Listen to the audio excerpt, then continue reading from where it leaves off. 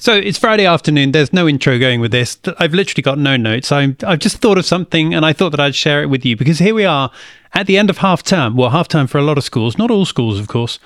But I just wanted to share something with you because 3 days ago, it was Valentine's Day. And I did something several years ago on Valentine's, which at the time I thought was a great idea. And then I thought was a major faux pas. And then actually it worked out to be quite all right. In fact, better than all right.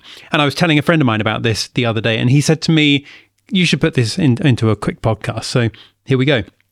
Okay, several years ago, Valentine's Day was coming along. And if any of you know anything at all about me, then you'll know that I like to enjoy a fun bit of marketing. So I decided to run a small campaign where I enlisted the help of my kids.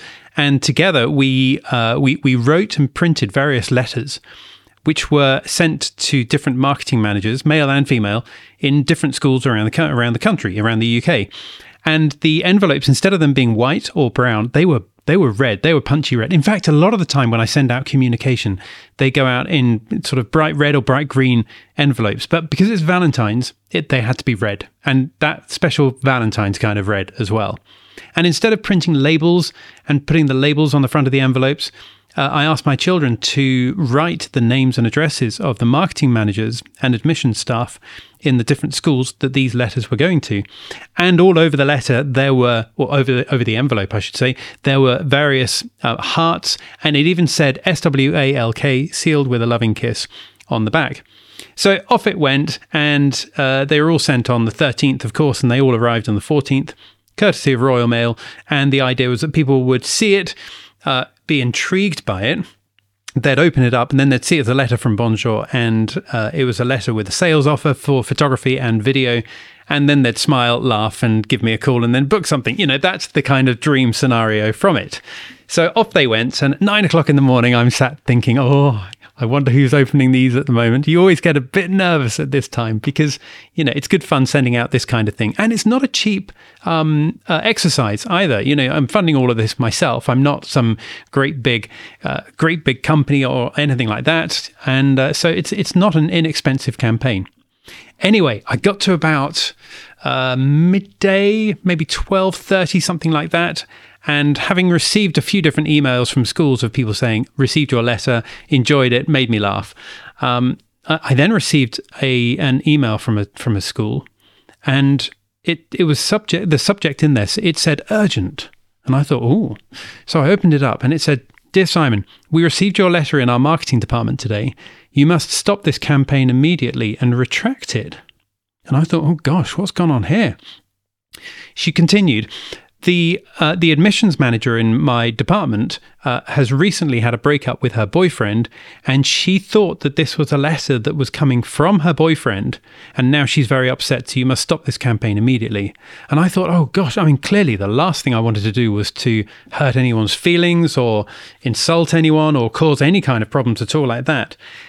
And this is the bit that I accidentally did wrong, because even though other people were already replying, saying, what a fun campaign, brilliant, well done, and everything else, the one person who had a negative voice in this, that voice was way, way louder than any other voice that I was receiving through. So what did I do? I mean, you know, I clearly I couldn't retract. I couldn't stop the letters from, you know, reaching people. They'd all gone out in the post. And it's already Valentine's Day, so that wasn't going to happen. So I wrote an email, and I had a list of all of the people who'd received this letter, of course. And I sent an email to every single one of the people who'd received it, saying, you should have received a letter from me today. I just want you to know that it was sent in good taste, and I apologize if anyone's been offended by this at all.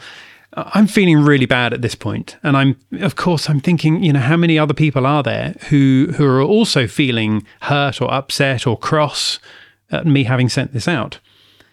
As it turned out, as far as I know, nobody was feeling hurt or upset.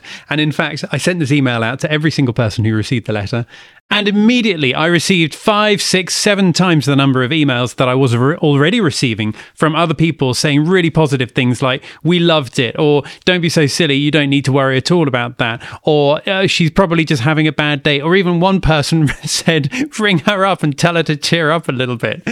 Now, I shouldn't laugh because somebody was actually feeling hurt in that department. But the reason why I'm laughing and smiling about it right now is because the reaction that I got from other people was so much stronger than it was from that first school that got in touch. And it just gave me some reassurance that actually the campaign that I was doing was the right campaign. The activity I was doing was the right activity to do for schools. And it was fun and it was done in good taste. And everybody, apart from this one particular person, everybody did know and understand that. So it just reassured me that, sometimes when you think, should I do this? And then you do it. I went with my gut that was the right thing to do. I then received a bit of information back, and then I'm now looking at that and I'm thinking, that's the wrong thing. But my gut's still saying it was the right thing to have done. And then the follow-up, of course, from that is that it was absolutely the right thing to do. Funnily enough, there was another guy, Paul Cecil. Some of you might know him. Paul used to work for Barley House Group. Lovely guy. He's from the East End of London. I could never see him and not smile. And Paul, if you're listening to this, then a big shout out to you. But he got in touch with me and he said, Simon, I know you're a smart guy when it comes to marketing. He's very complimentary, by the way. I think that you knew exactly what you were doing and that you're just telling us that one person was upset in order to get a positive reaction from everybody else. And I said, no, Paul, really, really, really. That's not what happened at all. Whether or not he believed me on that, I don't know. But that was that was the funny end to the story. And the upshot is that I ended up gathering lots of new customers from that, did lots of new photography, lots of new video, and it was a really fun outcome, a fun campaign, a fun outcome. So a special thanks to my children for helping me do that. Special thanks to Paul for getting in touch to just give me a bit more encouragement. But for all of those other schools that also gave me the encouragement when I sent out the email, or following me sending out the email saying, whoops, I shouldn't have done that. I'm sorry if that's offended you at all. So that's my very quick Friday afternoon podcast, all recorded in one long take without any editing at all. Normally we do edit podcasts, not to change the content of what any of the guests say, but purely to tidy things up. Normally when you have a conversation between two people, sometimes you get a bit of crosstalk. Sometimes if a recording's been done online, you get a bit of lag where you say something and the internet's not working quite as quickly as you'd like it to be. So maybe that you get like a second between people answering. We edit those little parts out, but this particular episode, it's got no editing, it's got no music, it's got no anything else. It's Friday afternoon, and I think really it's time to slide into the weekend and have a good one, because next week, most schools are going to be back, and it's going to be cracking off for the next half term in spring. It's going to be a busy one. So whatever you're doing this weekend, I hope you have a good one, and I'll catch up with you soon. If you want to get in touch with me, I'm simon@thebonjouragency.com, or you can call me on 020 7858 2246. Thanks for listening to this podcast. I'll talk to you soon. Bye for now.